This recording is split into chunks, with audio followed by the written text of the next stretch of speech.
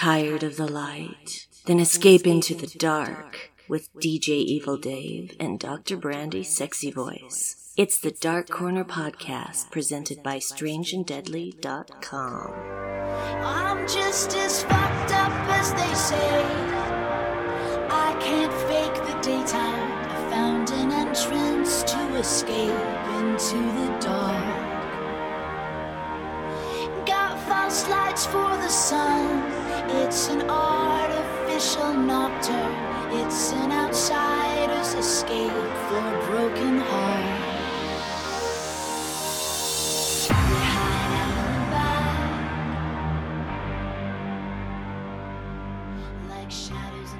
Hello, everybody. Hey ho. If we sound a little weird or there's weird background noise, it's because it's the top of summer. It feels like it anyway. Yeah, technically it's not summer until Thursday the 21st. Oh, that doesn't bode well. But anyway, we've got the air conditioner on. Yeah, we've gotten really close to 100 a few times already, which does not make July look very promising. I have this lovely film of sweat on me. Ugh, Yep. I don't like it. I feel like I was shrink wrapped Mm. in salty liquid. Gross. Yes. Why would you say that? I'm painting a picture in words. Ew. I'm a poet. Oh, okay. Well, it's gross. But I didn't know it. Oh, boy. Yep. We're in for I have a that. cat on my lap to make me even warmer, so there's that. Well, you are wearing winter pajama pants, True. so that is your own fault. I'm not really a shorts guy. I should wear shorts. I can't believe the short shorts that people at work get away with. It's like, what is this, a place of business, or are we drag racing? What's going on here? Expect Vin Diesel to turn around a corner at any moment. Is it the ladies you're speaking of? Yes. Okay. Well, as long as their hoo-haws aren't hanging out, I Yeah. guess it's legal. Yeah, that's one of the staples of a Fast and Furious film is the booty shorts. Who wears short shorts? I don't wear short shorts. No. Nobody wants to see the backs of my thighs. I can tell you right now. I don't mind. Yeah, aw, that's nice. That's nice. I like that. And then Kitty would scratch them. Yes, because I am delicious. And he has a thing about bare leg skin. He's like, ooh, bare leg skin. Bite. Because we are delicious. Oh, he likes to get my attention by tugging on my pant legs. It's like, Dad, bite, tug. You can get lighter weight pants. Yes, I could. Jammy pants. I'll pull them up a little. There we go. There you are. There's my hairy knee. You got sexy legs. Yeah. You got nice calf muscles there. I'm jealous. Yeah, I've always had decent legs. I have never had good legs. Yeah. I've always had really skinny calves with no muscle, and then, how shall we put this? Voluptuous thighs? Yeah. I've always had well-defined calf muscles. Yeah, shut up. Yeah. My drumsticks. Yeah. My stems. It's wasted on you. My getaway sticks. Nobody's looking at your legs because they're always in pants. They are. No wonder I'm warm at work. Anyway, is Yep. that enough banter? Yeah, Or some- considering I pretty much run out of things to say. I was Okay. trying to make a joke out of men at work and warm at work, but I didn't think it was worth it, so I canceled. I hit the cancel button. It's like the page's delete button. It's like, nope, I'm not going to save this. Delete. Been there. Been there, done that. Mm-hmm. Have the t-shirt. That too. Yeah. That just reminded me there's something I gotta do tonight. Okay. I gotta Or write just- a summary for a thing. Oh, I said it was just kind of vague posting No, over a podcast. I've got it. I've got to write the summary for the last episode of Warp 5 we recorded. Ah, there you go. And I gotta not half-ass it this time. You gotta. It's not a matter of half-assing. It's just that guys, seriously, I don't have ideas anymore. I don't. She's tapped out. I've been tapped out for a couple of years. Yep, There's the creative just well is nothing- empty. Nothing in there. It's frightening. It is frightening. It's frightening and frustrating. dark and alone. Yeah. And I don't send in suggestions of what to do because I can fucking guarantee you I've tried them all. Yep, she's gone back to the well and has So. found it empty. It's frustrating. Yeah, I've tried different projects. I've tried starting new things. Nothing helps, Yep. okay? I'm dead inside. There's nothing there. Oh, that life of retail's finally taken toll. But I wasn't even in retail when this happened. Yeah, it's true. I'd been 3 years out of retail Yeah. when this started. It's An not office fair. job shouldn't make it worse. So, yeah, it's going to be sitting and staring at a blank screen with a cursor blinking, waiting for me to type something. That's Oh. going to be me trying to figure out what the hell to write for the summary. There's a hell. There is a hell. Yeah. And it's called A Blank Page. Well, let's move on to funner things. Funner works for me. Funner. More fun things. My dad would use that. It's Yeah. Father's Day tomorrow as we're recording this. Well, I guess funner works if something can be the funnest. Yeah, exactly. Then funner is the in-betweener. More funner. Dad would say more funner. Or more gooder. More gooder's the best. Tish. Yeah. Yeah, miss you, Dad. Maybe I'll watch a movie that he would love. Yeah, isn't it around Father's Day? I just got through saying it's Father's Day tomorrow as we're recording this. Like 2 minutes ago. I don't know what it is. I have a mind sieve that picks up some things and not others. No, you're just not listening to me. Dave, you're not listening to me. I'm listening enough to respond to certain things. Yeah, but you're not fully listening. You're scanning like you do when you read. Yep. You can't do that when you're listening. I must have like my Twitter filter on or something. It's like certain things, certain phrases they don't post to my wall. Meow. Meow. Okay, shall we skip ahead? Skip ahead to what? What's news and reviews? Okay, news and reviews.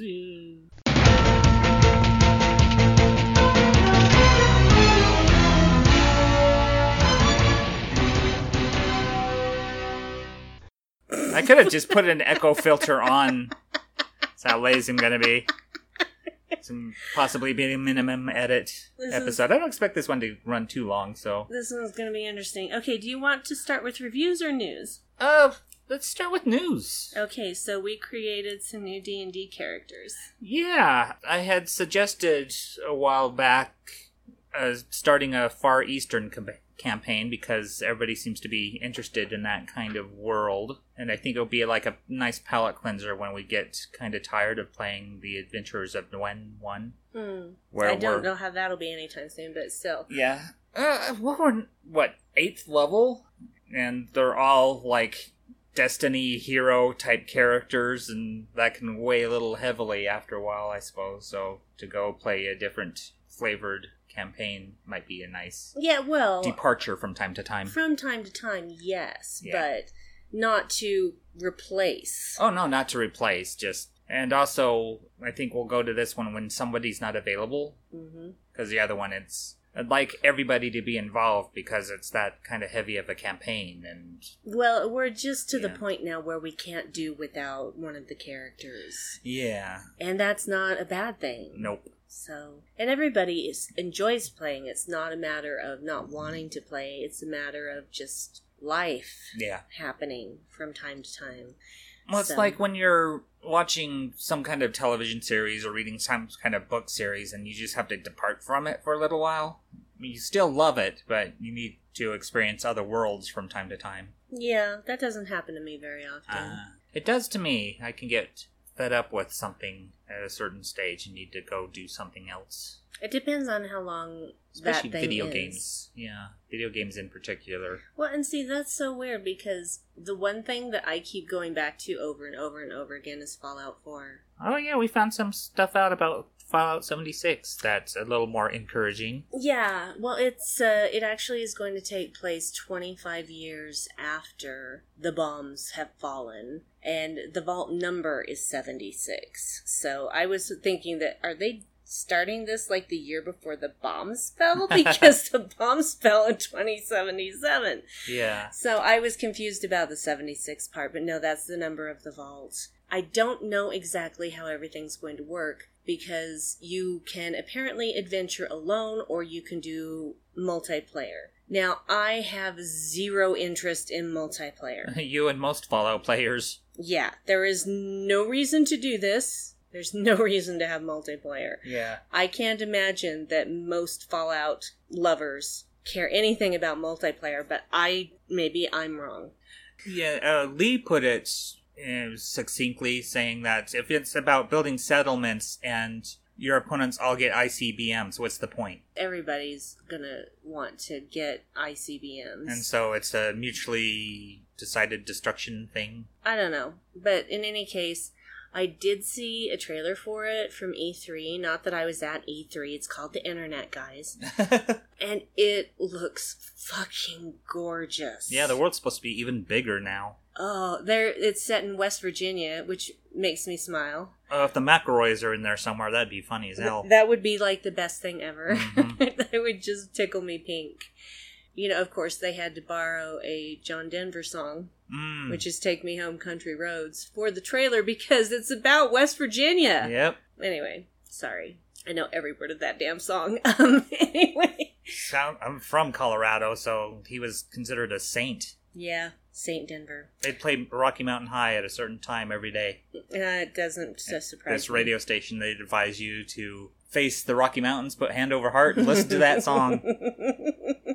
Colorado Pride. Yeah. Interestingly enough, I think with starting out with Fallout 4, I don't think a lot of people were all that excited about being able to build settlements. And then once they started doing it, they're like, oh no, wait, this is cool. And they kept expanding what you could do with building settlements. In Fallout 4, there's already set, you know. Yeah. But in Fallout 76, you'll be able to just, I claim this land for myself and build a settlement. Nice. That's going to be interesting and different. And they showed some actual gameplay, you know, like characters walking. And it was just, oh god, it was so pretty. It was so pretty. So pretty. I'm still not sold because if I have to deal with other people, like other players, nuking me, I'm not going to be happy about that. Yeah, the reason we're playing video games is because we're introverts. Yes, I don't want to play online with anyone. If I was an extrovert, I'd go outside and play sports. Yeah. Or, you know, if I was a dick, I'd get online and play massive multiplayer competitive shit and just, you know, kill people left and right. That's not fun for me. Was that Fortnite one now that's so popular? Don't even start with me with fucking Fortnite. Because that's not a team thing. No, and it's an intellectual property nightmare from my understanding, because people can create just about any type of character, and so you see, like, John Wick is in there. I wouldn't be surprised if people started making porn with this. I think they already have. Yeah, they've done it with Destiny, they've done it with Overwatch, they've done it with just... Anything where you give them creative control, they'll find a way to make some kind of naked character or put obscenities on walls. And well, not only that, I'm pretty sure that people just have figured out how to port things into, you know, sex scenes. Anyway. Yeah. They also teased Elder Scrolls 6, but that was it. There's no other information. It was just Elder Scrolls 6. It's like, we don't know where we're going to have this, but we're going to have it. We're going to have it. There's going to be having. Yep, I think I heard some rumor that they're going back to Morrowind, but that was all it was rumor. Well, I would prefer that they do Morrowind because I'm never going to go back and play Elder Scrolls Morrowind. It was unplayable. Yeah, if you crouch down to hit a mud crab and you can't reach them, and they just nip at your heels until you're dead, your game's broken. That and their way of socializing made no sense. Yeah. You just had to guess, okay, what kind of tactic are you going to use to talk to this guy? And you had no clues as to how to do it. It's like, do you want to be intimidating? Do you want to be persuasive? I don't know. It's as if it were made for people who had played previous Elder Scroll games. That is not how you make a game. Yeah. Okay? You still have to think that maybe this is the first time someone's picked up an Elder Scrolls game, which it was for me when I tried to play Morrowind, and I got so fucking frustrated that I just stopped. And it had so many awards. It had ridiculous number of awards. It's like, what, is this... Did they have any competitors? Well, it's probably because of people who had played other Elder Scrolls games, but I wasn't one of those people. Nope. If you make your game unplayable, unless you already know all the rules, that's a problem. And that's why Oblivion was much better for me, because it guides you through the fucking process. Yeah. Then you could actually know how you're supposed to respond to people. Yeah. And then socialize. Skyrim was an improvement over and above that. And so anyway, thumbs up for Elder Scrolls 6. They're also producing a completely new game that is not part of any other existing series. Ooh. That, oh my lord, I've already forgotten what it's called. Is it called Field of Stars or something like that? No, it's Star something, but I can't remember what it was. Oh. Starfuckers. No, it wasn't Starfuckers, and you know that it wasn't. Well, they'd have to get the rights to the Nine Inch Nails song. Yeah, well, give me a second, and I think it's called Starfield, but I can't remember. Starman? I can't spell field. Yep, it's Starfield. By Bethesda. So... It'd be funny if it had the Seinfeld, bass theme. Yeah, no, please don't do that. There's no guarantee that we'll be able to play it on current consoles. Oh, this is a future console situation, I guess so. It's going to be virtual world. It's a might. As in M-I-G-H-T. Not M-I-T like Batmite. Right. You mean M-I-T-E. M-I-T-E. M-I-T-E. Mighty-E. Sidetrack. Anyway, so that's our E3 news. That we didn't expect to have. Do we want to get back into Dungeons & Dragons? Well, they're related, in a way. Well, I was talking about games that I always go back to, and then you went into this whole thing. Yeah, well, might as well. Okay. So, you want to begin with your character? No, you go with yours. I was originally going to play a spirit-animal hybrid type character that was going to be a rat Yakuza. You mean Yakuza? Yakuza. And then Chris decided he wanted to play a demon cat, Bakaneko. And so I decided that it'd probably be best not to have two similar type characters. And then I went with a sorcerer instead. And that's been tweaked ever since. Especially when I started to realize I was creating one of the 8 Chinese immortals. Oh. Lu Dongbin. Wow. Who was the father of internal alchemy and very much worshipped by Taoists. Is one of the 8 immortals. And so I pretty much picked up on his story and the way he dresses and even some of his skills and such. So his name is Zhen Zhen, which I found out later was a name of a panda and a name of a somewhat famous actress. All right. But a lot of Chinese names, they're not really gendered, and they're all pulled from an epic poem, words from an epic poem. All right, then. So, but yeah, Zhen Zhen, which ends up meaning double precious, or extraordinarily rare. I think it could also mean noble. You're super precious. Which is funny because Lu Dongbin, his honorific name means pure yang. So they're very similar names in that respect. You know, something that's purified or rarefied. So he's right now at 3rd level, multi-class in 3 different classes. Oh, God. Starting with Bard. That way I picked up the most skills to begin with. Because he has 3 musical instruments, 3 skills, the bardic inspiration, and spell casting that give him 2 cantrips. Those are spells that you can cast for free. And then 4 spells, 3 of which are rituals, so I could cast them without burning a spell slot. The thing is, I'm not going to dip more into Bard ever, so those are going to be limited. But things like Identify, Detect Magic, and Comprehend Languages are spells that we could use even in later levels. Mm-hmm. You know, because Identify is nice. It's, what's this thing? Well, let's cast this ritual and find out. Okay, this is this magical item. It needs this command word. Blah, blah, blah. It has this many charges. Yeah, same with Comprehend Languages. It's like, oh, I don't know what he's saying. Well, cast this ritual. I'll tell you. That way I'll be able to hear.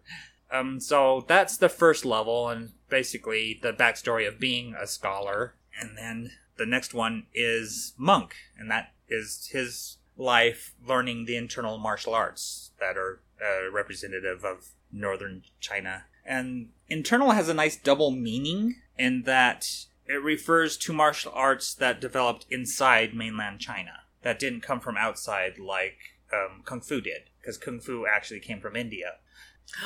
Dun, dun, dun. As it was the Hindu practices, like yogic practices, applied to Chinese meditation techniques and stuff. So that developed into the 36 Crazy Fists or Buddhist fist Kung Fu, and then that spawned into all these other forms of Kung Fu. While the internal Kung Fu is all about internal breathing methods that were developed inside China. And so he studied those, learned a sword technique from a fire dragon. So he's human and began with the Blade Mastery feat, which is cool. He has advantage on opportunity attacks. He gets a +1 anytime he uses a blade. And he can use his reaction to increase his armor class by 1 by taking a parrying posture. So pretty decent feat. Cool. And considering Lu Dongbin's known for having this sword that he uses to banish spirits, And also he can use a bonus attack to make an unarmed attack since he's a monk, a fighting monk. You're just an overachiever. Yep, unarmed defense, so he gets to add his wisdom bonus to his armor class when he's not wearing armor. And since his dexterity and wisdom are both pretty high, he has an armor class of 17, which is pretty good for not wearing a stitch of armor.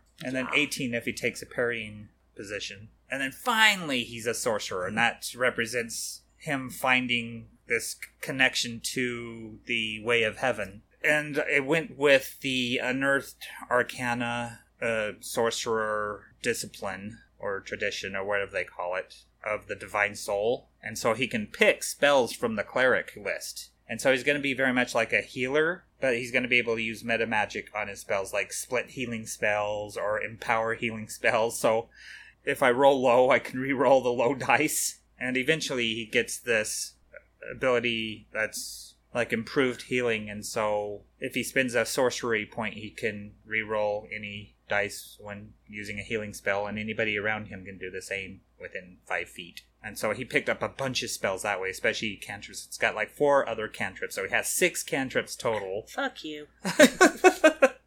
Then he picked up 2 standard spells plus Cure Wounds, which is the bonus spell from taking Divine Soul. So he has 13 spells at 3rd level, which is pretty impressive, I thought. So that's Zhen Zhen. He's a bit eccentric. He's going to be chaotic good. So he likes to do the right thing, but in a odd way that might not always seem like he's doing good.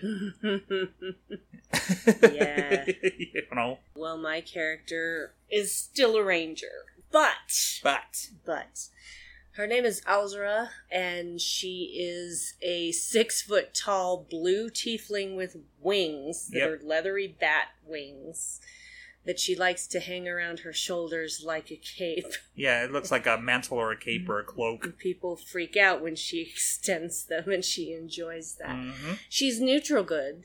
Right. She is a demon hunter, and she can totally fly, guys. Totally fly. So that's fun. They're all the standard ranger things that I'm not going to go over because everybody already knows them. Well, I can touch upon some of them.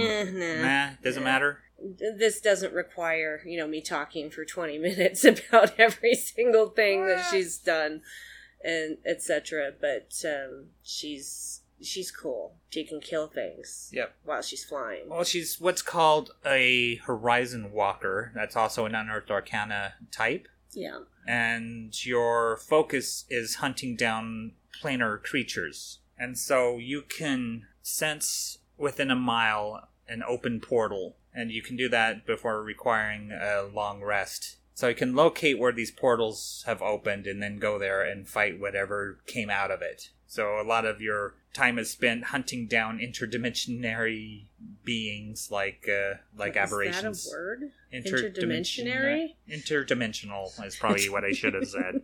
I just woke up after a nap. Yeah, a nice long nap. Lucky you. Oh yeah, I was tired earlier. Tired interdimensional being from a portal. Yeah. You can also siphon that interdimensional energy and infuse your attacks with it, so you do a little extra damage. Yeah, and I have a really cool Oni mask. Oh, your Oni mask is awesome, because I had people roll up some treasure for each level just to showcase what might have happened in a previous adventure. So, describe your mask, baby. Basically, she wears the Oni mask so that she can freak people out further when she takes off the Oni mask and they see this blue tiefling face. She enjoys that too. It's the ever-smoking mask, which she speaks a command word and it just starts pouring smoke out. Into a 60-foot radius immediately. To start with. Mm-hmm. It can go up to 120 feet if she doesn't turn it off. Yep. And then when she speaks the command word again, it stops. But it's fog. It's fog. Yep. Which is Foggy. cool because you have... I gave everybody a martial art as kind of a secondary thing, and that tweaked some of your attacks. And I gave her the ninja taijutsu. So that's pretty cool that you could be in the shadows using your ninja skills. Yeah. So I'm a badass. She's actually got charisma, so that's going to be an interesting play for me. Yeah. Because I'm not used to playing a character with charisma. Mm-hmm. Well, it shows that you're a decent leader plus intimidation. Yeah. is a nice factor when you have higher charisma. And I have this thing called Haunted One, where people will, like commoners, if they look into my eyes, they will see all the horrors I've been through and have sympathy for me. Mm-hmm. And try to help me in any way they can. Yeah, offer you shelter or even come to your aid by taking up arms. Yep. Yeah, you just have this look of somebody who's been through hell and back. Well, she hasn't had the easiest life. Nope. But anyway. She's so anime, I love her. Because it kind of started with Sango from Inuyasha as an inspiration. Well, inspiration, yeah. But I didn't want to just make Sango. Oh, no.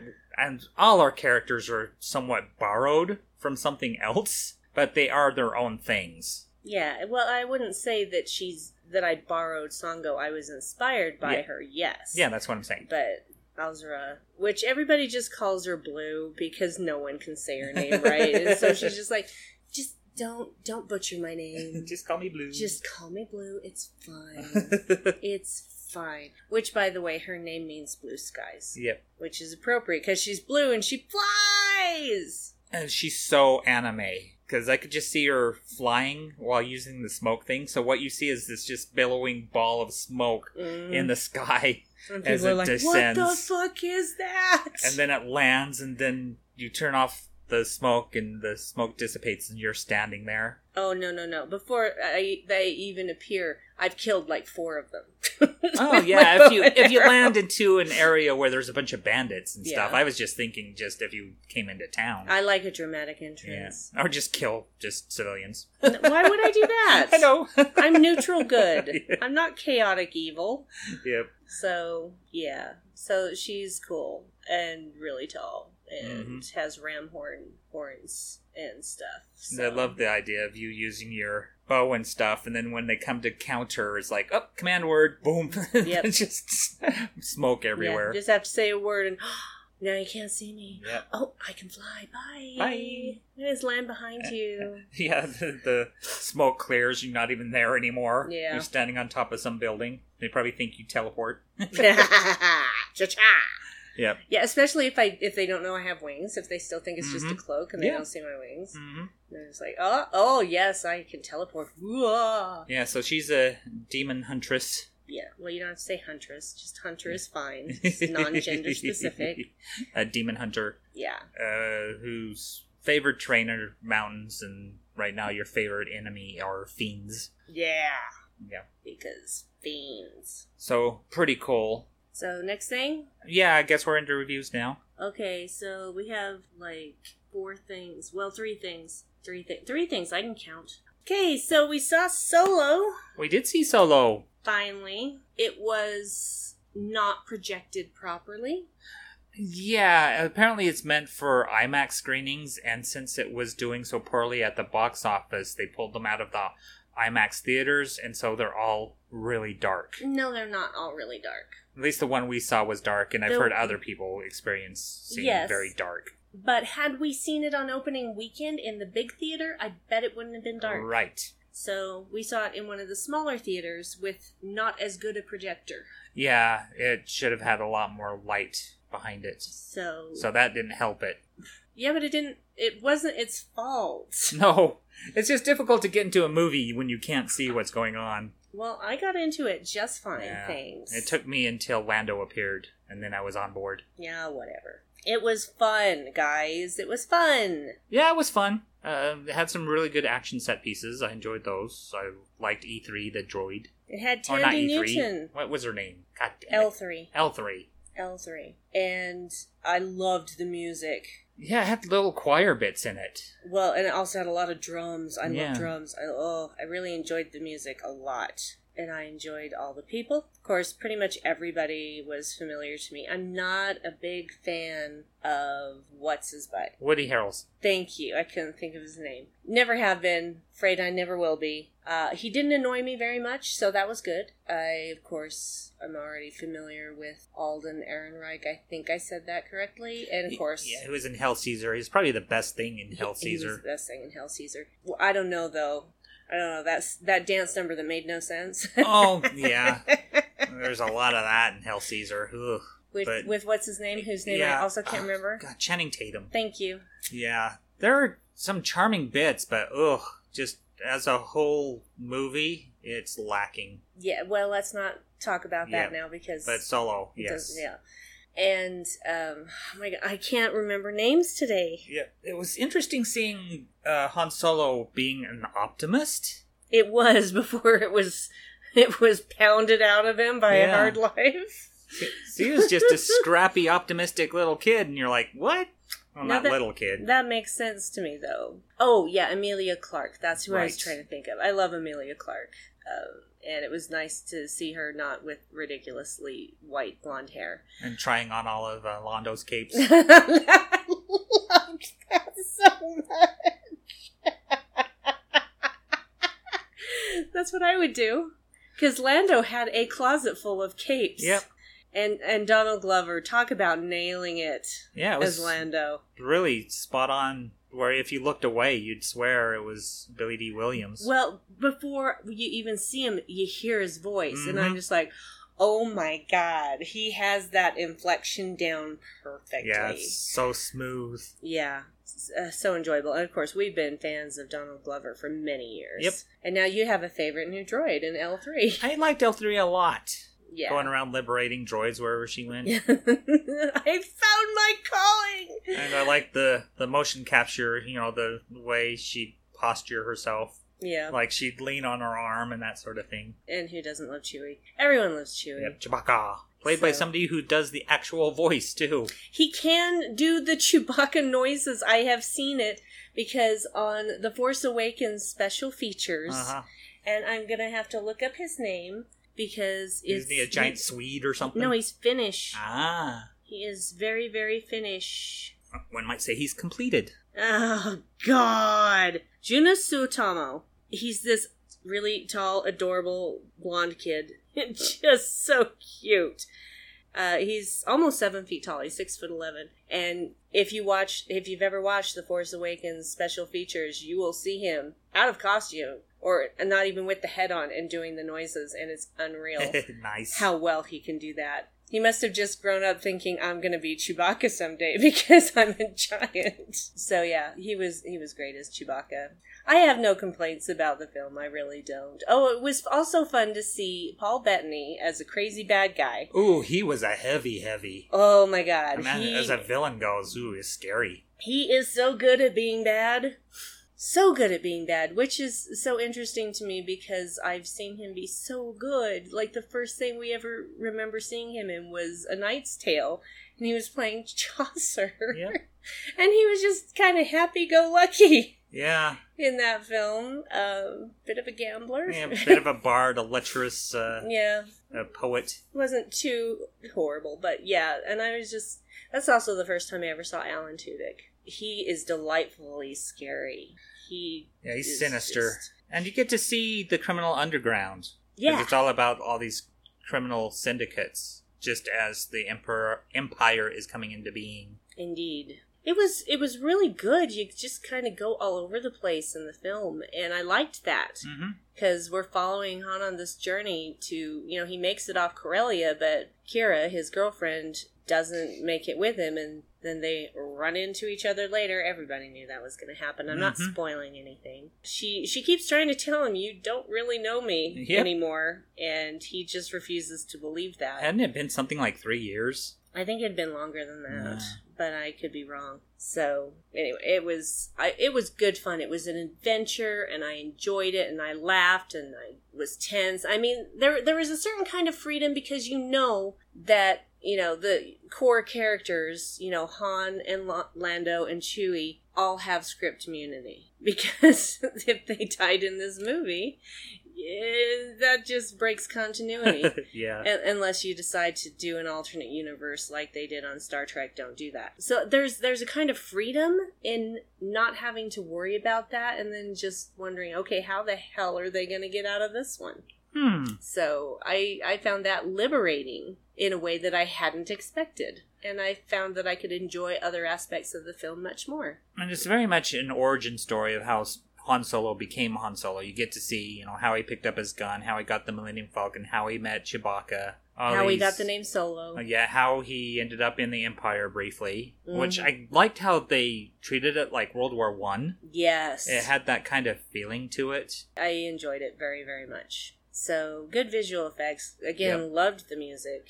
The thing is, people are making a lot of noise about how it's not doing well at the box office, but it's still doing better than average for a movie. Yeah.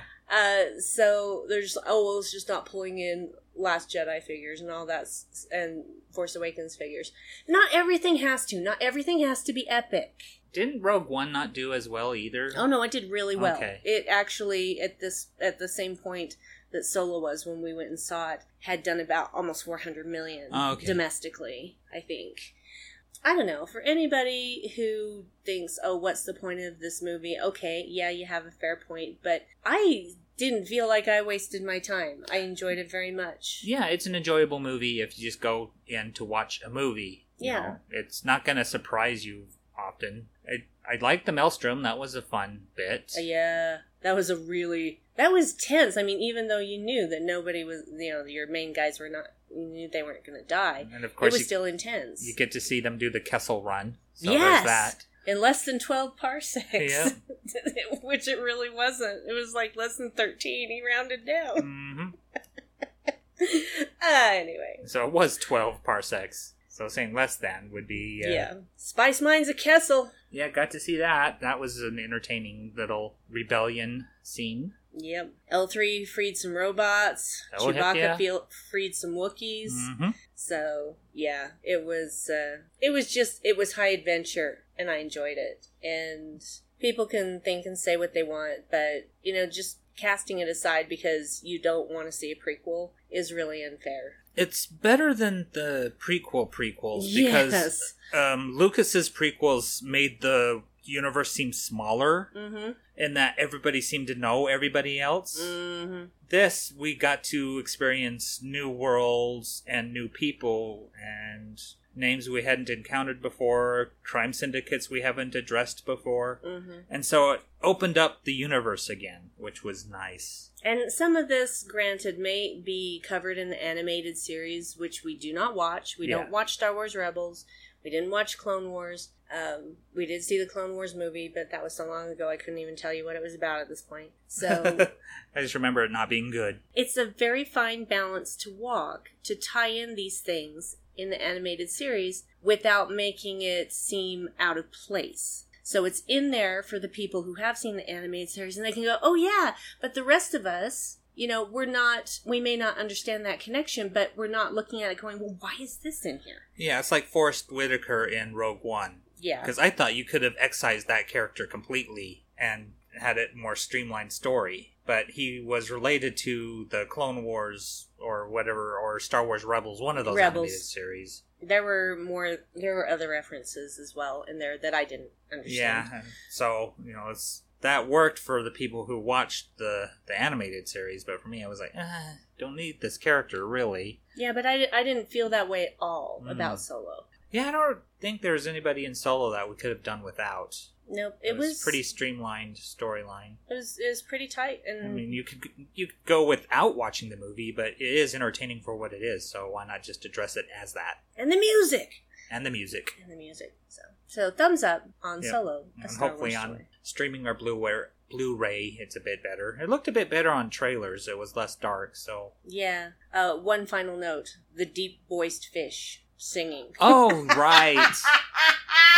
They had the very Jabba's Palace-like, but less. It was way less more classy. Blick. Yeah, that's the word for it. It was a little high class. Yeah. To go into this gangster ship where they had a bar set up with the nightclub singer doing a torch song with a fish in a bowl. I was singing. That fish, when it started singing, I started laughing. I couldn't help it because that was not what I expected. Oh, I expected just for being next to the singers, like, oh, it's a duet. Well, I knew it was... I wasn't surprised by it singing. I was surprised at how low its voice was. Right.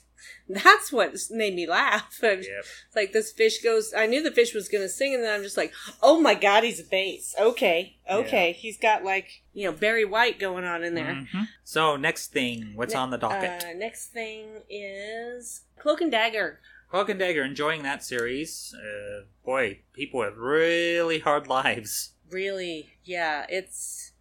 Like the class reversal Yes. that happened while they grew up. Yes. The little white girl that had ballet lessons is, after her dad dies, their family gets impoverished and she's basically homeless, living in some abandoned church somewhere. Well, she doesn't have to be homeless, but her mother's a druggie. Her mother's a druggie. And her mother was a druggie before Daddy died. Yeah. It might have been something where it was health related, like she was put on painkillers and then got addicted to them, so it's like an opioid crisis sort of scenario. Yeah. Our Dagger character Tandy. is a grifter. Got a lot of Tandies we're talking about tonight. Con woman, a thief, and a druggie in her own right. Not as much as Mom. Nope. She doesn't seem to use it a lot. She does it to escape, I think. Yeah. Just the pain of being alive. So, and then on the opposite side of that coin, we have Ty. Yep, our Cloak character. Who watched his brother murdered by a cop, and it was covered up. And it was because of him trying to save his brother that he was in the water when that thing happened. Oh, what's the name of that? The Roxxon. Roxxon. I was trying to think of that company. The Roxxon power plant or whatever that her dad had been working on and been telling them that platform was going to collapse, and then it did. And then it had this explosion and pulse of energy that made them into mutants. She was drowning in the car because her dad, when this happened, he was not paying attention to the road. He was looking at the collapsing platform. They hit a truck or something. Hit a truck, a semi, and went into the water. And so she's slowly drowning. The water's coming in. And Ty's in the water trying to save his brother who's already dead. Then this thing happens. And when they both wake up, they're on the beach. Yeah. Well, no. When they were conscious when he saved her. Right, because a hand comes through. Because he could see her glow. Yep. And so he went down to that and he pulled her out.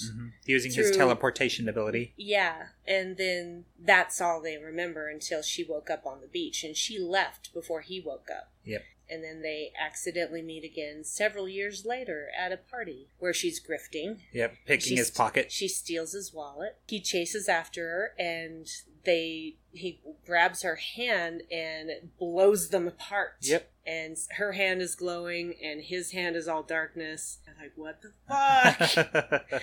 So it's actually really well done. It's very intense. And I'm enjoying it very, very much. Yeah, it's an interesting way to approach that Gestalt power, where it's their connection to one another. Because each one of them has kept something of the others from when they first met. He has her ballet slipper. She has his hoodie that she still fits into, which is funny. Well, the hoodie didn't fit him at the time. Right. It was an adult hoodie. Yeah.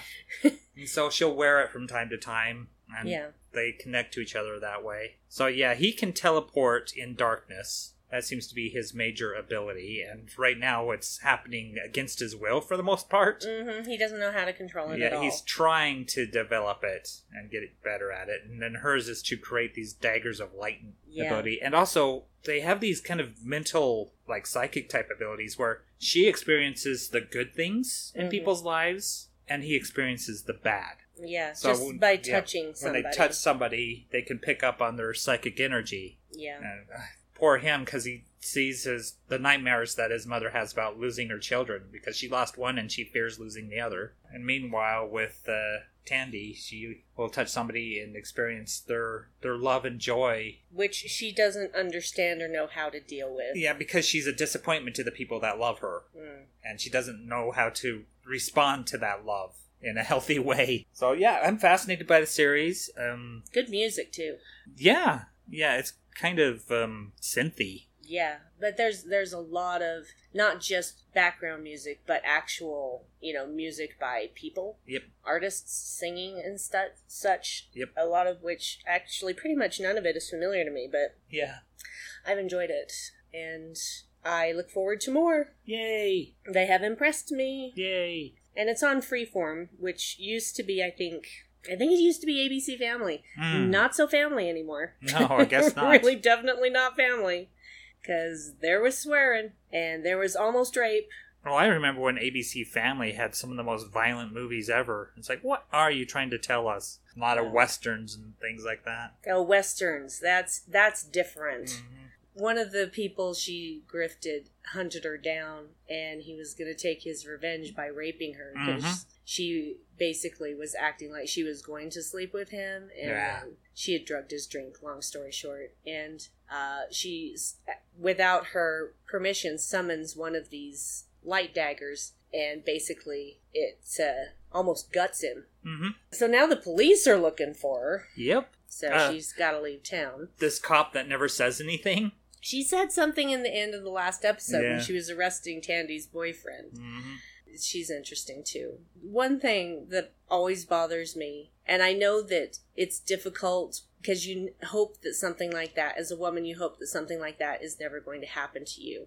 But the absolute worst thing you can do is freeze. Right. You have to scream, make noise. Make as much noise as you can. Make it as difficult as you possibly can. I think she raked his face, so there was at least that. Yeah. But even so, she wasn't screaming. Yep, you have to fight the whole time. You have to make noise. You can't stop fighting. Yep. Because if you make it more difficult for them, chances are they're going to realize it's not worth the effort of getting, of going through with it before getting caught. Yep. Because if you're loud, and they'll threaten you. Of course they'll threaten you. What is worse? What is worse? The threat of what they might do to you if you make noise, or them actually raping you? Which is worse? Yeah. So, and any police officer will tell you this, make the most noise you can.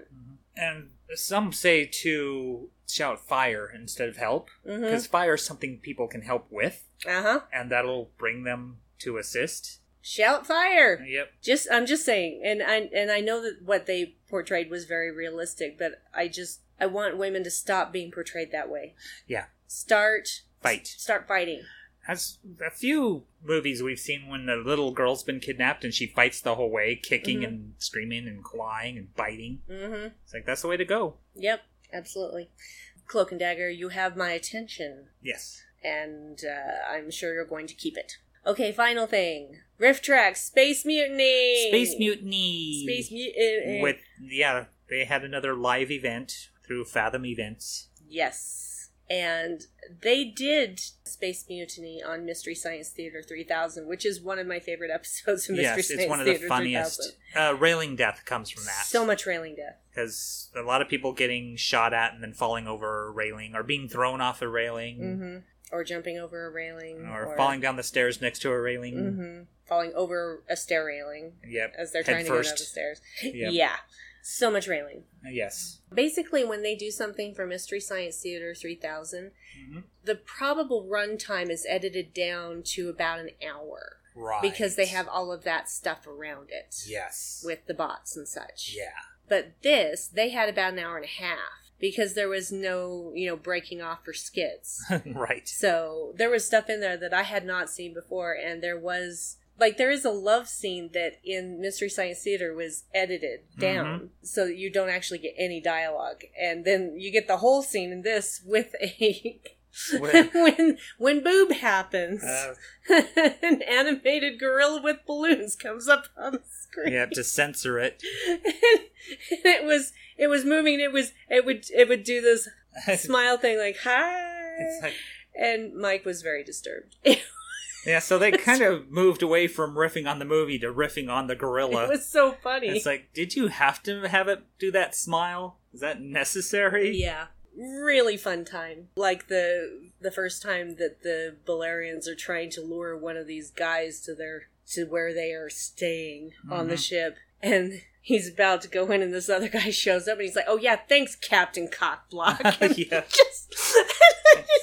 Please so come join our Bonnie Tyler video. Yes. It's impressive when you can take something that you have already made all these jokes for and then come up with entirely new jokes. Those little balls of lightning, it's like, oh, they rated all the Spencer's gifts. Yep. They did do the euphemisms for Reb Brown's name. Yeah. And that actually was great. Everybody cheered when they started doing that again. They had all different ones, of course. Of course. It was just very entertaining, very disturbing short at the beginning of it, which was fun. Yeah. They always do a short. Yeah, was it H.G. Wells' The Magic Box? Magic Shop? I got your magic box right here. Yeah. Sorry. There were only two things that bothered me. Neither of them had anything to do with the show itself. One was they did not turn on the air conditioner in the theater so stuffy in a there. timely fashion, and it was too warm. Two, there was one other person on our row, but this couple decided to come in and they had already chosen seats right next to us. They knew that people were sitting on those seats because you have to choose your seats when you get the tickets. Why the fuck would you do that? That's like going into a bathroom where one stall is occupied and there's 10 that aren't, and you go into the unoccupied stall right next to the person who's already in there. Why would you do that? Don't do that. Especially when the male part of you, the male person in the duo is constantly going through the whole film. Yeah. And talking in full conversation volume. Oh my god. That's why so many insufferable. people stay home to watch things rather than go out. Yeah. Because, I mean, other people ruin the experience. the theater wasn't completely full by any means. It was probably there was about plenty half of full. seating. But really, don't do that. Don't go sit next to strangers when you don't have to. Please. Especially when you have a sinus issue. Yeah, just go the fuck away. And they kept putting up the armrest and cuddling and God only knows whatever else she was doing to him. It was While he's grossing snoring. me out, which is why I was like crowded over towards your side, because I just did not want anything to do with these two people. It was just gross. And there was that guy in the back who was always at riff tracks, but he only got off one "what" thing through the whole thing because basically it's everybody like else should drowned out. know what they do by now, or what the movies are like by now. Yeah, it takes everything that I have when he does shit like that, because he's been at like almost every riff tracks we've ever been to, it seems like, and I just want to shout, "Go fuck yourself!" But I never do. If you don't understand the movie, leave. Yeah. But thumbs up. Looking forward to Krull. Thumbs up after all, then mostly negative. Well, the movie was fine. It's just the people. Just the people sucked. Thumbs up. Looking forward to Krull in August. Krull because looks funny. That is one of my favorite bad movies. Yep. I mean, I actually have it because I grew up with it, and it's a thing that reminds me of my dad. Yeah. So, because we watched it together. It's so high fantasy, it's just entertaining for that respect. It's ridiculous and weird. And floating castles and spinning glaives and what have you. Yeah, and I really enjoyed the clip that they showed from that. Mm-hmm. So, previously on Swamp Runner. It's the introduction of the Cyclops character. It wasn't the introduction. They'd already met him. Oh, okay. So, because it seemed like he was coming from a different direction or something. He was, but the thing is that he had stayed behind for some other reason, and the real mage, whatever he was, bubbled up from the quicksand, and so he knew that the mage that was with Corwin, that's his name, right, was not, was an imposter, and so he was running back to the party to save his lord and prince. Okay. I know this movie way too well, so yes, yay for Riff Tracks live events. I do love them. Yes, indeed. Please don't stop doing them, because I will keep coming. They seem to be well enough attended. Yeah. So, dark track time, do you think? Yarp. Okay. Industrial, EBM, pop, electronic, indie, new wave, metal, and gothic, lounge, down tempo, IDM, dark wave, synth pop, future pop, dark electric, gothic rock. The Dolly Rots are an American pop-punk band composed of Kelly Ogden, bass and lead vocals, and husband Luis Cabezas on guitar and backing vocals. They have released 6 studio albums and are currently under their own label. Ooh. Arrested Youth Records, and they have played over 1,000 live shows throughout their career. Holy shit. They're my favorite punk band right now, the contemporary punk band. I mean, The Clash, I think, is still my favorite overall. But I really love the positive energy, the tongue-in-cheek sense of humor, their delivery, their content. There's a lot of pop culture references in their music. They have one song called Be My Leia. Oh, yes. Which is kind of a funny Star Wars-related song. Yes. We have a song for you called High School Never Ends. We're going to play that and talk about it on the after. So this is the Dolly Rots with High School Never Ends.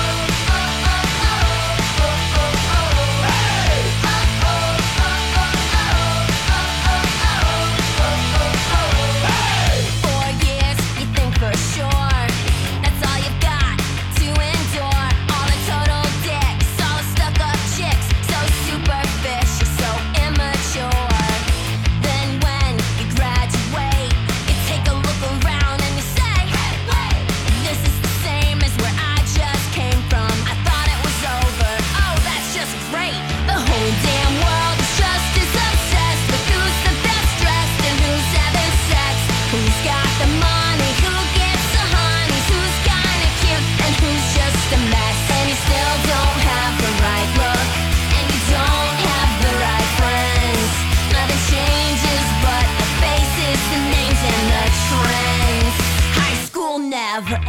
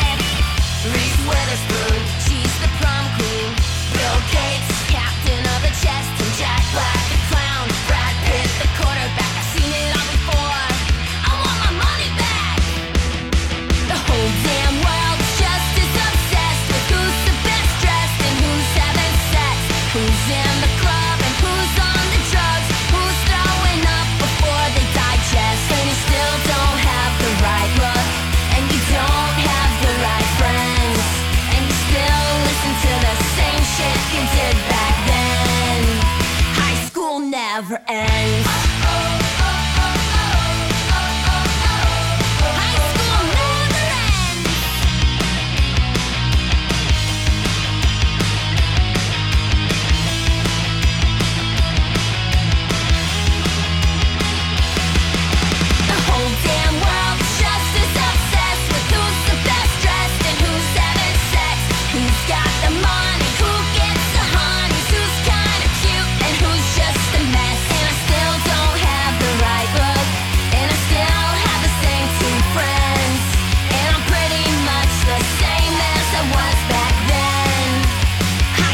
Never ends.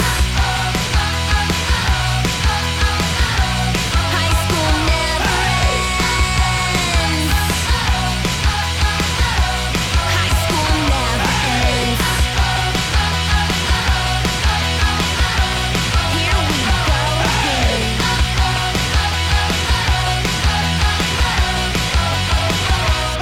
again. Super fun. So much fun, and I understood every word she sang. She's really good. She's a really clear, very pronounced vocalist. Yes, I enjoyed it very much. I like the way she clips her words so you can hear everything she says. Yes, she's very good. She's very good. Very good. They have a good online presence. If you follow them on Facebook, they'll post various pictures of them on tour. And they offer a lot of their songs for free if you follow their newsletter. Yes. And they have a few Christmas songs. They even have a Thanksgiving song. Good times. Yep. I like what they address in this song about the high school never ends thing. Is that the same thing we obsess about in high school, people do in adult life. Just the gossip who's the class clown and who's pregnant, who's not. I don't talk about stuff like that, because once high school was done, for me it was like, I'm free. Thank God I'm free. Yeah, the leave it all behind. I was the same way. It's like, it's all in the past. Yeah, because I knew that none of it was going to matter. But those people that carry that with them still. Ugh, gross. Yep. But yeah, it's unfortunately quite a few people.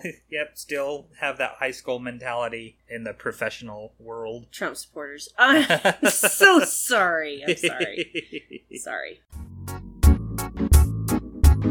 Hi, I'm Allie Gertz. And I'm Julia Prescott, and we're the hosts of Everything's Coming Up Simpsons. We are a Simpsons podcast brand new to the Maximum Fun Network, and every episode we cover a different episode of The Simpsons that is a favorite of our special guests. We've had guests that are showrunners and writers and voice actors like Nancy Cartwright, all people that have worked on The Simpsons, and we've also had guests like Weird Al and people that are on the Max Fun Network already, and each week we will talk to a very cool guest about their favorite episode, and it is so much fun. So if you like The Simpsons, come listen to Everything's Coming Up Simpsons. All right, smell you later.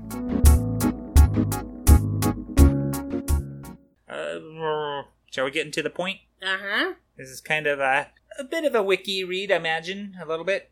Somewhat, because this is a very new love. Yeah, this is for us. Just recent. I used to have the television on a different channel, so anytime we finished watching something, it would revert to whatever was on, and it got annoying, so I finally moved it over to Cartoon Network. And Cartoon Network right now seems to play about 4 different cartoons in rotation. Yeah. And this is one of them. We're counting Teen Titans and Teen Titans Go as the same cartoon. As the same thing, yeah. Even though the animation is different, and in my opinion, Teen Titans Go is more childish. It is, because they don't really fight crime. They do weird other things. Yeah. Well, and then there's OKKO. Yeah, we've seen a couple episodes of that. Which was delightful in a way that I did not expect. Yeah. And their lead character is not very interesting. Yeah. And other things that I don't remember the names of, and I'm not Ben going 10. to cover. There's a couple other things. Oh, well, yeah, Ben 10. I have no problem with Ben 10. But the one that kept my attention was The Amazing World of Gumball. The Amazing World of Gumball. You heard us right. The Amazing World of Gumball. Gumball is not a machine.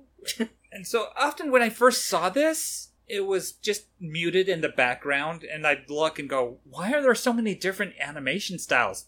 There's puppetry, there's CGI, there's hand-drawn animation, there's weird stop motion people made out of paper. Yeah, there's stop motion. It's all cobbled together into one thing, and like the backgrounds are like these hyper-real CG backgrounds.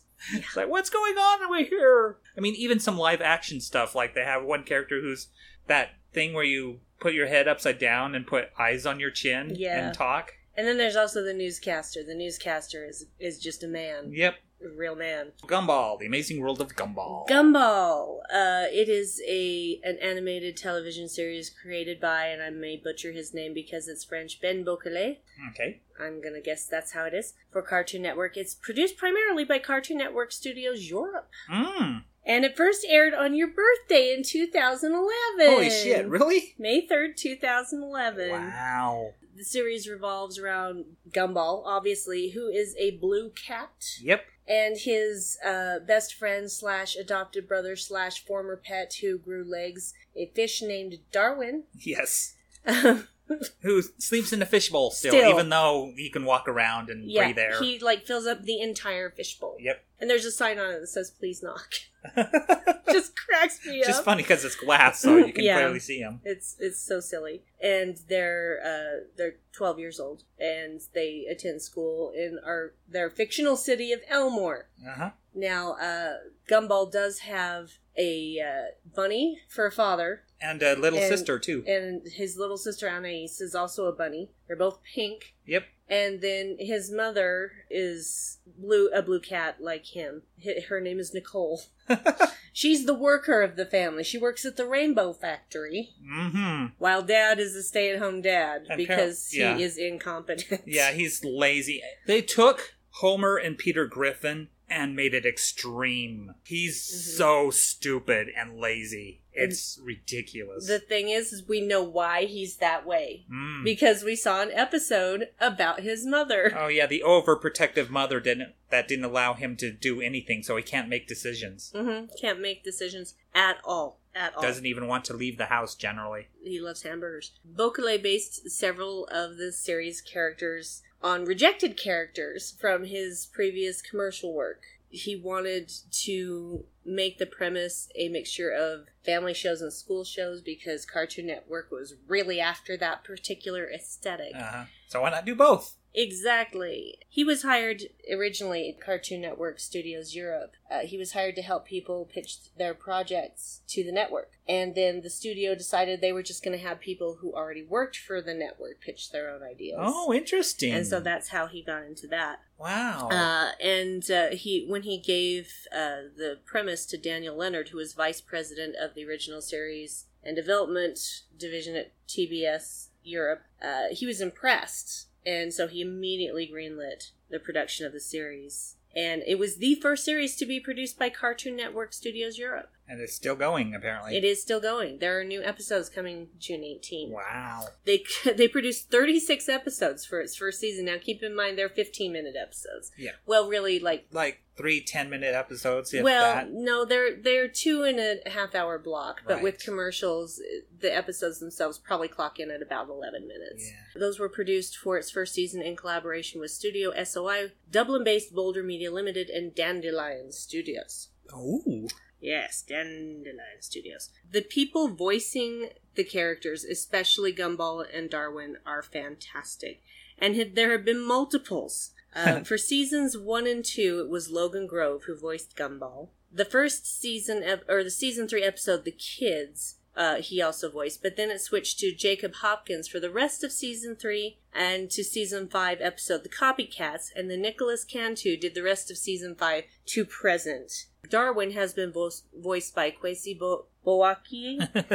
I probably butchered that. I'm very sorry. For season 1 and 2 and season 3 episode, The Kids. Terrell Ransom Jr. for the rest of season 3 to season 5 episode, The Copycats.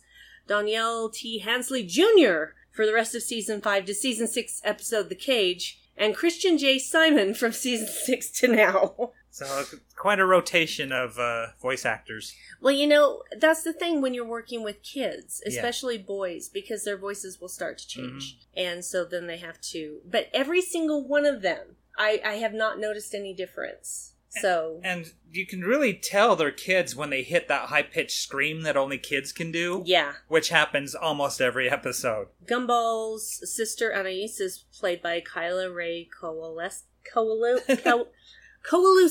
And Richard, the stay-at-home dad, is Dan Russell. And Mom Nicole, is Teresa Gallagher. Teresa Gallagher also voices, this is awkward, his love interest, Penny Fitzgerald. Oh, right.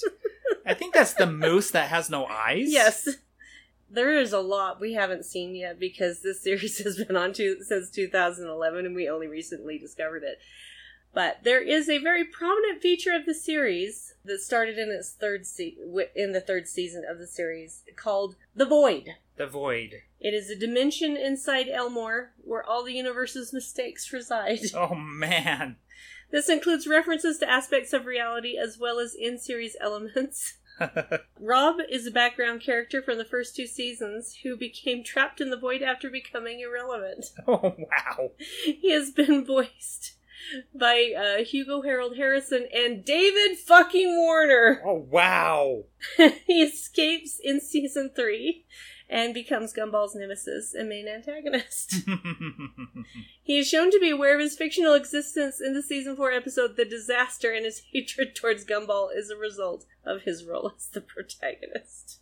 So he only hates Gumball because he's the main character. Which gets addressed in another episode where one of the background characters is their family's moving, and so she's leaving town. And Gumball can't stand that because it's a change, and he can't handle change. But it's told from her perspective like it's an episode of My So-Called Life. She has an internal monologue, and she goes around, wishing all the people she loves, and good life and, to bid farewell. Meanwhile, Gumball and Darwin are trying to prevent her from leaving. Mm-hmm. And begging her to let them help her. And she's like, no, leave me alone! This is my story! And just desperate to make it their story. It's like, you can't be the main character! I'm the main character! There's a lot of meta humor like that. Yes, a lot of meta humor. And actually, the first season does not have as much dark humor as following seasons. Oh, it gets dark. It gets really fucking dark. And I love that. They have a friend that's a bear that's just like a paper cutout. And there's a bit where it looks like she lost her head. And it just happened to have folded over. Yep. They also have fantastic musical numbers. Right, they have songs and... Like when their neighbor that they loved and their neighbor who hated them was trying to sell his house. And they did this whole sequence, tribute, this song to him, about him. It was a fucking music video. Yep. And it was hilarious.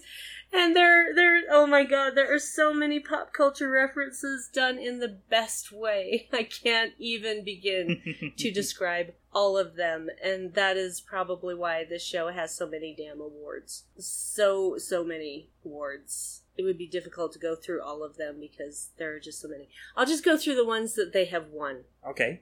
So, Buckle In Kids. In the year 2011, they won Best Television Production from the Annecy International Animated Film Festival, the British Academy Children's Awards, where they were nominated for animation and writer, and won both of those. They also, at the Annie Awards, won Best Animated Television Production for Children.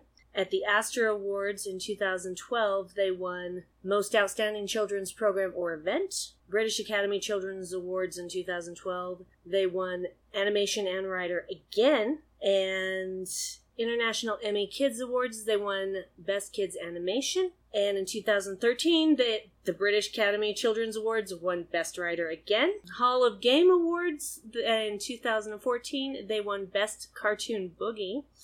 I don't know what that is. British Academy Children's Awards 2015, they won Best Animation. 2016, British Animation Awards, they won Best Children's Series and Children's Choice Award. At British Academy Children's Awards, they won Best Animation, Best Writer. And in 2018, they won Promax BDA Global Excellence Award, Micro Video Content. You would think they would be voiced by British actors with that many British awards. You would think that, but they're not. Well, I don't know if they're British or not, to be honest with you. But they seem very American. Yeah, but it is a European production and European creator. So there's all the facts about the amazing world of Gumball as laid out by Wikipedia.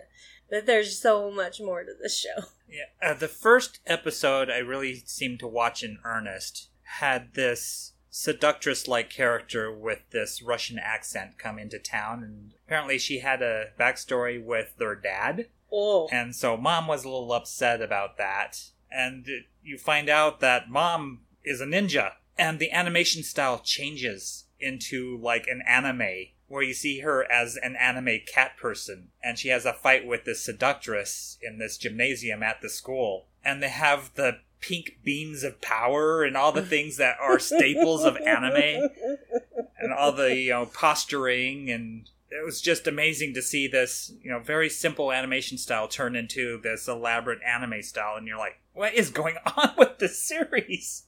And it's been addressed again that their mother kicks ass. Mm-hmm. Like she's like working at the Rainbow Factory, but on the side she's a ninja. It's like, what's going on here? Hey, sometimes you gotta multitask when you got a family of 4 to support. Another episode that I watched recently, I don't know if you watched this one with me. I don't think you were there, but it was Monday morning. They didn't want to go to school. They were all upset, and so their dad gave them this super hug that would make them happy no matter what. And so he hugged them, and from the outside of the house you see this like atomic blast of rainbow.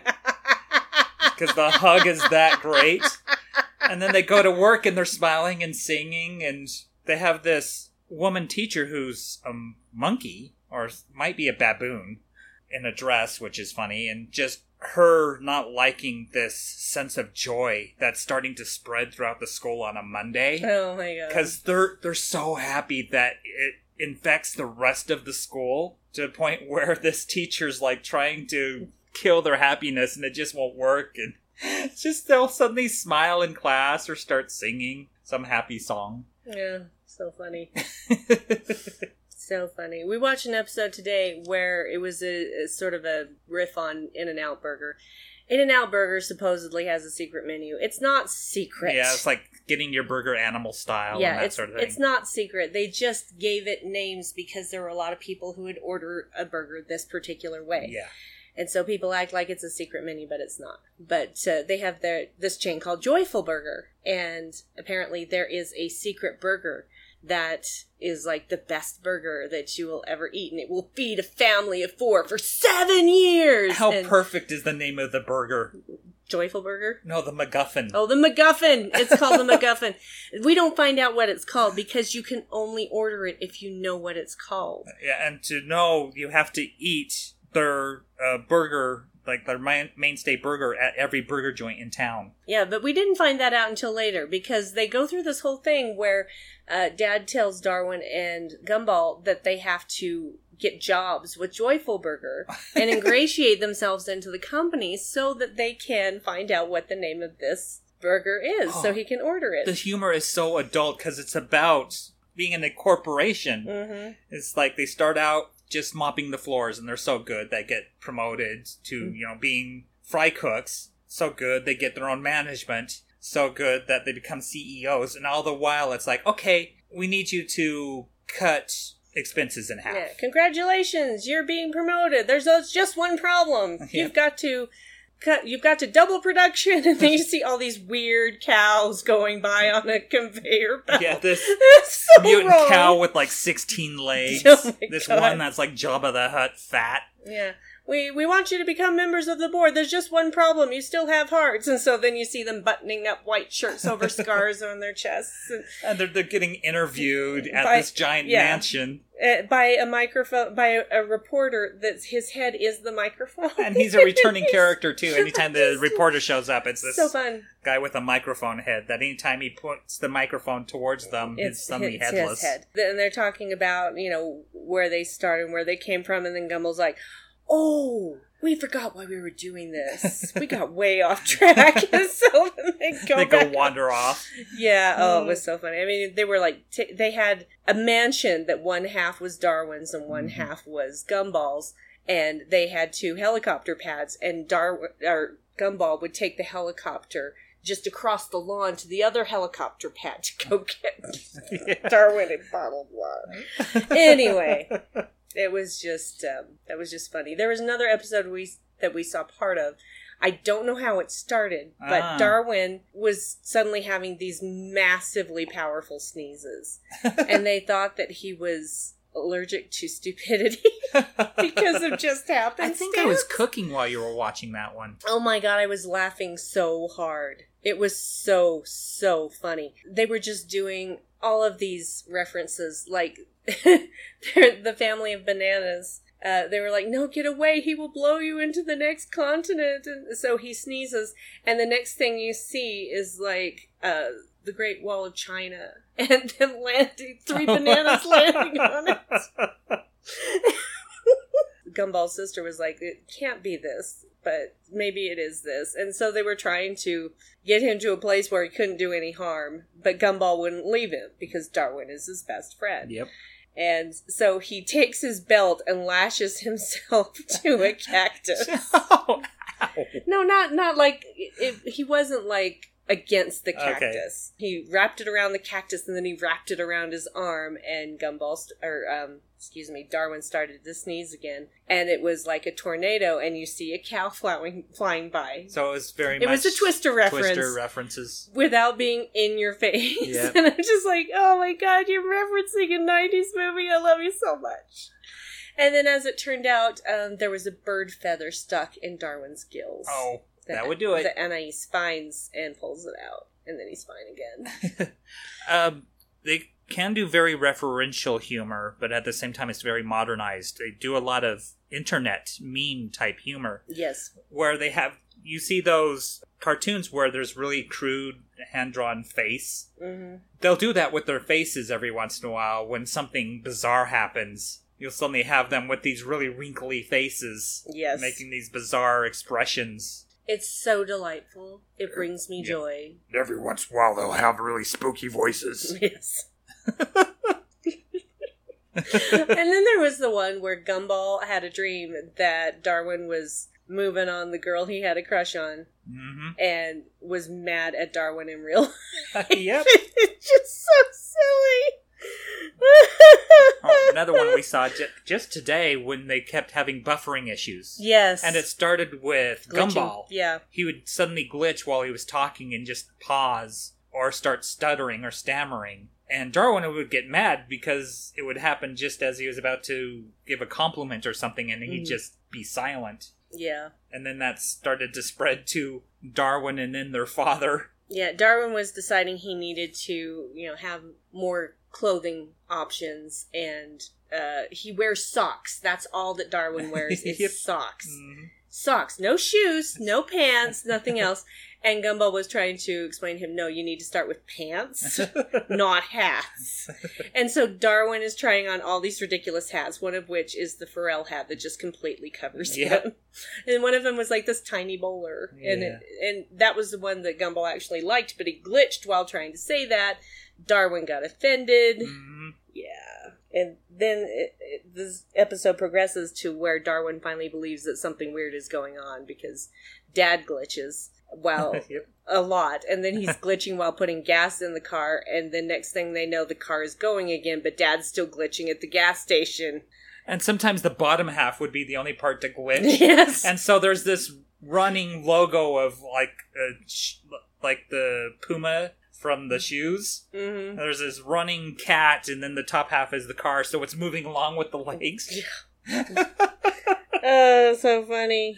It was so funny. There's so many. It's so bizarre. You'll I love go, it. what the fuck? And that's why it's great. Just things that happen that you haven't seen in cartoons before, and sometimes it's super dark when that character just died.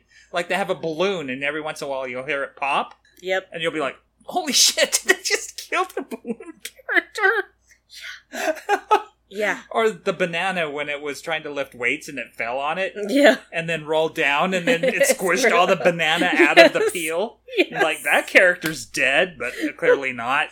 That's so funny. Ugh. Oh, I love it. And the voices are done so well. Yeah. They are so well done. I can't stress that enough. It's well written, too. It's just so funny. It's so tight and so funny and dark, and I love it to pieces. Yeah. This is something that you put on if you have had a bad day. Oh, it's just so bizarre and funny that you're just in right away. It will fix all of your problems in your life. I mean, just the fact that it surprises the hell out of you. Yeah. Like when the global warming thing, when he had the model of the globe and he set it on fire and then it fell and then set the whole classroom on fire. Yes. This rolling ball. Oh, so many things. So many things. Just, guys, watch it. Just watch it. Oh, another way they tied in the internet. Well, they have Facebook, for one thing, but they were watching like a YouTube kind of thing where they saw episodes of their show being repeated by this knockoff in, I think, China or something.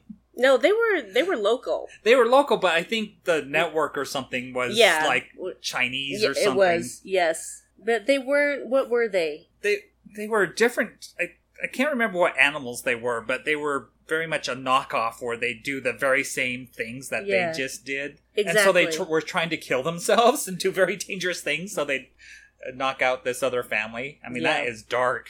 That is dark. Just living dangerously. It was crazy. Yep.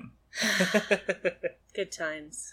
Do you have anything else to say about The Amazing World of Gumball? I need to watch more episodes. I mean, some of them are catching up on me. Like when they were catfishing their grandfather. Oh, well, it wasn't their step-grandfather. Step-grandfather, yeah. Yeah, who's this rat that's pure black.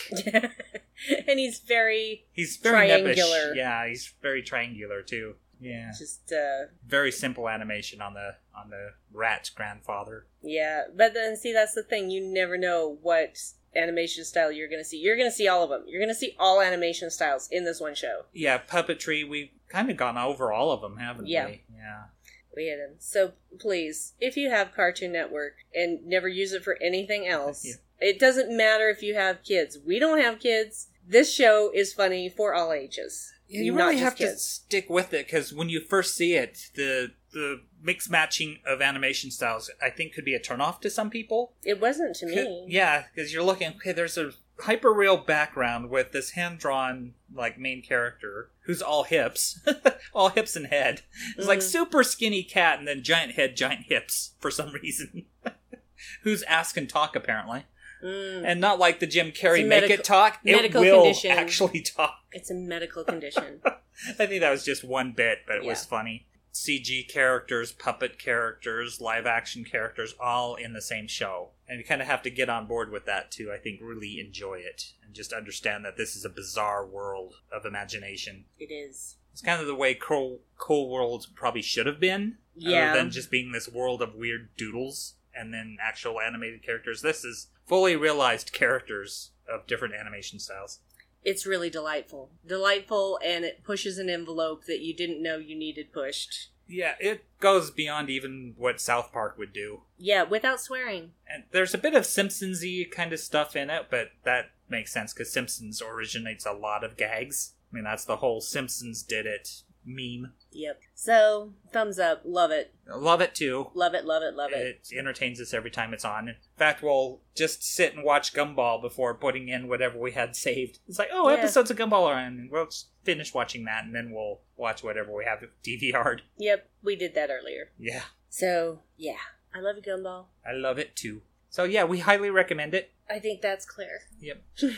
So what do you think? Shoutouts? Shoutouts. Hey! My shout out is to Chelsea. We attended her booth at the Ogden Arts Festival. She was the Emerging Artist winner. Yes, Best Emerging Artist. Yep, we picked up a few things. I actually have a sticker of her adorable bat that's now on my laptop. I have a pillow of her adorable bat. Cats and bats, and she has a very clean kind of mod style when it comes to her art. My favorite thing besides the bats is her raven picture, where there's a picture, well, it's a drawing of a raven, a pissed off raven, Yes. standing on top of a skull. And it says, quote the raven, "Get your shit together." Yep. And that just made me laugh out loud. And all her cats. Yes, I love the cats. Some of them based on their actual cats. Her cats are Darwin and Laszlo? Maslow. Maslow. And Maslow is sweet and cuddly and a bit longer haired. And Darwin is like, who the fuck are you? Yeah, the And standoffish, why are you in my house? sleek, short-haired one. Yeah, he let me pet him a little bit once. Yep. But Maslow is just like, give me the love. Pet me. Give it to me. I will headbutt your hand, please. So, they're adorable. And she did really well, even enough on the first day to cover the costs of the booth, so that's exciting. Indeed. So, it was very, very cool to visit, even though it was stupid hot and stupid windy. Yeah, it was very windy.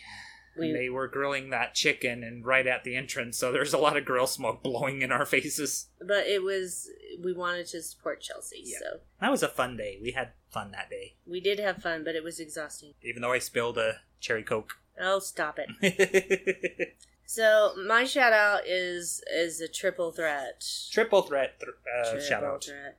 I am shouting out to fellow podcasters Bruce Gibson and Matt Rushing and Riley, whose last name that I cannot remember and I'm trying to find right now. Is it in the show notes somewhere? I'm trying. Riley Blanton, who started the Star Wars Report podcast. Right. And the Star Wars Report Network. And I was a guest on an episode with those three gentlemen talking about Solo, a Star Wars story, and also talking about some toxic fandom Yes. that happened. It was actually a very positive episode, Yeah. talking heard it. about the good parts of the fandom and completely condemning the toxic fandom, because normalizing that behavior is part of the problem.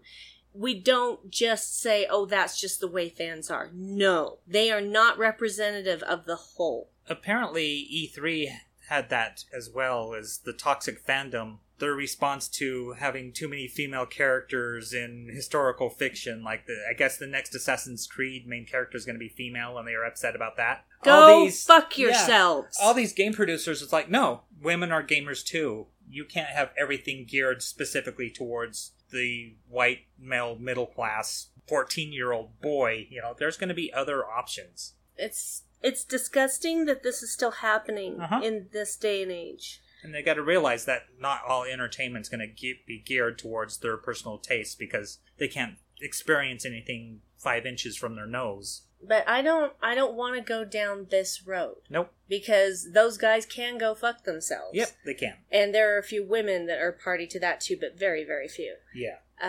Stop sharing the hate and start sharing the love. Yeah. That's what that podcast episode is about. So it's the Star Wars Port episode number 334, if you want to listen to that. It was a lot of fun, and Bruce promises that he'll have me back. Thank you, Bruce. I love you. And of course, you'll hear me from time to time on the 602 Club with Matt Rushing. So I had podcasted with everyone but Riley, and we all just meshed well together. Yes. So it was very fun. Just let's perpetuate the love. Yeah. Spread the love, just like we did with Gumball. Yes. Enjoy it. So that is Find something you enjoy and enjoy it. Yeah. And celebrate it. Share it. Yeah. Don't be a gatekeeper. Don't prevent other people from enjoying the thing you enjoy because you think somehow that's going to diminish it. I don't understand that mindset. I don't either. I don't get why this is mine and mine only and only I can enjoy it. It's like, it's going to die if there's not enough people supporting it. Well, this idea that only I understand it. Yeah. Really. This was made for me specifically. No, it was not. No, it's just because you can buy something doesn't give you ownership of it, if that makes sense. So let's stop giving voices to those people, because the best thing we can do is ignore them. Yeah, just enjoy the thing you enjoy and share it. Yes, do that thing. Be a tastemaker, not a gatekeeper. Thank you. Yeah. Yeah. All right then. Well, that's it for I this think week. So. I'm getting super lispy. Yeah, it's having the allergies. I need to put water on the lawn. Stuff and things. That's the end of this episode, and we'll be back with whatever floats our boat, I guess. Yar. All right, thank you guys. Bye. Bye.